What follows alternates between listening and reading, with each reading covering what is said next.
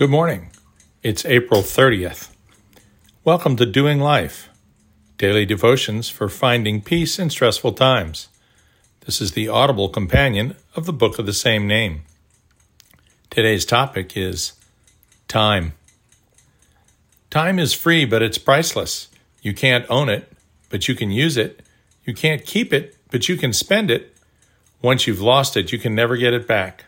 Harvey Mackay.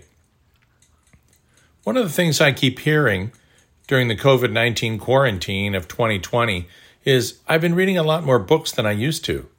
No matter where you are sheltering in place, house, apartment, out in the country, and no matter where you are sheltering geographically, New York, Detroit, San Francisco, Dallas, or some other region, most of you will find yourself with more unassigned time than before. Even if you're now working from home, or you've become not only mom, but mom homeschool teacher, you'll have all the time you used to spend commuting or ferrying children, whether that was on the train or in the car or on the bus, that now needs to be filled. People are playing board games, doing family puzzles laid out on the dining table, playing charades or trivia games with distant family and friends via Zoom or some other sharing platform. Birthday, funeral, wedding, anniversary, and soon graduation celebrations are all happening over the internet.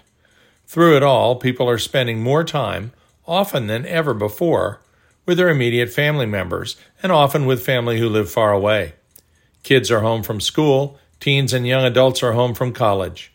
Many people are home with their families because they've lost their jobs, or they've been temporarily furloughed. And yet, home. Home is where the heart is. How many poems, how many songs, how many books, how many musicals, how many plays, how many movies have been made whose central theme was either the desire or the struggle to find the road home.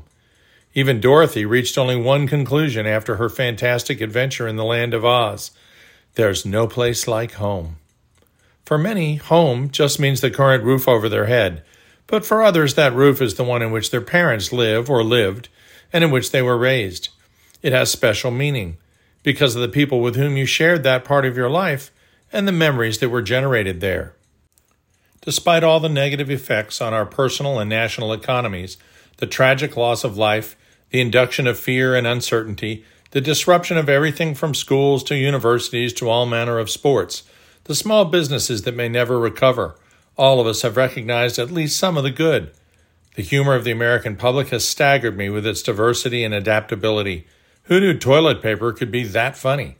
The degree of compliance with truly draconian restrictions put in place by our governments has been nothing short of remarkable.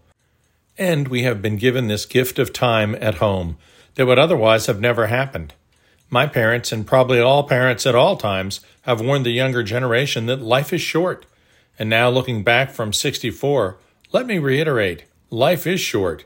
Author John Green wrote, "One day you're 17 and planning for someday, and then quietly, without you ever really noticing, someday is today. And then someday is yesterday." The point, perhaps, is carpe diem, seize the day. Those were the words of Horace, the Latin lyric poet, in his collection Odes, published in 23 BCE.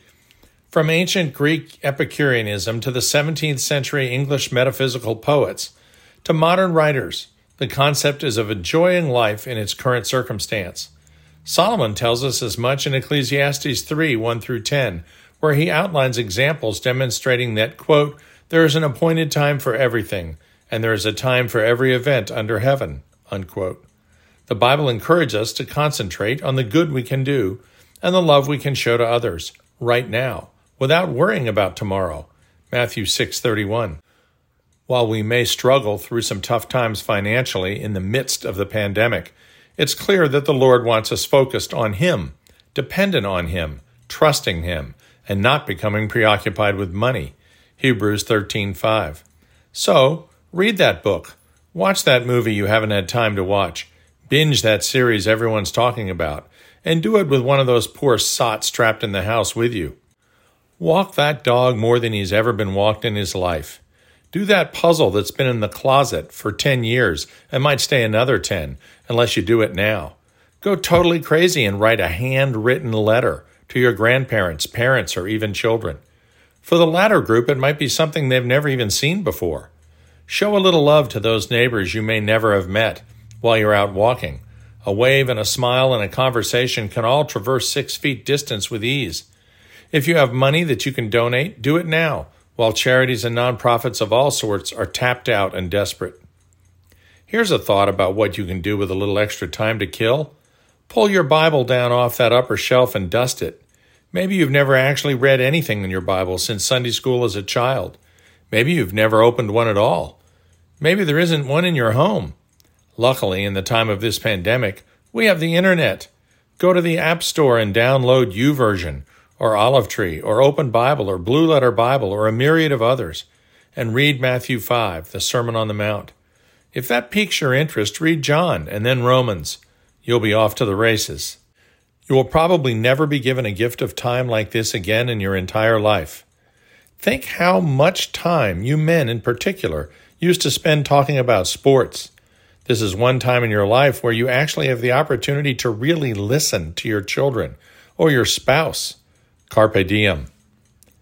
Time is a sort of river of passing events, and strong is its current.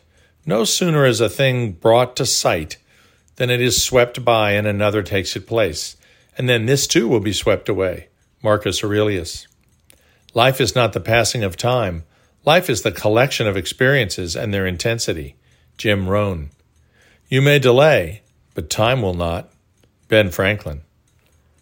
Father God, we thank you that there is a time for everything under the sun. Now in this time of fear for many, uncertainty for all, let us seize the day and take advantage of what we may never have again, time at home. We ask your Holy Spirit to guide us in our use of such a precious commodity of time. Lead us to opportunities to show our love for family and friends as we all pull together, even though apart. Anyone who has ever loved knows that distance cannot separate two hearts. Amen.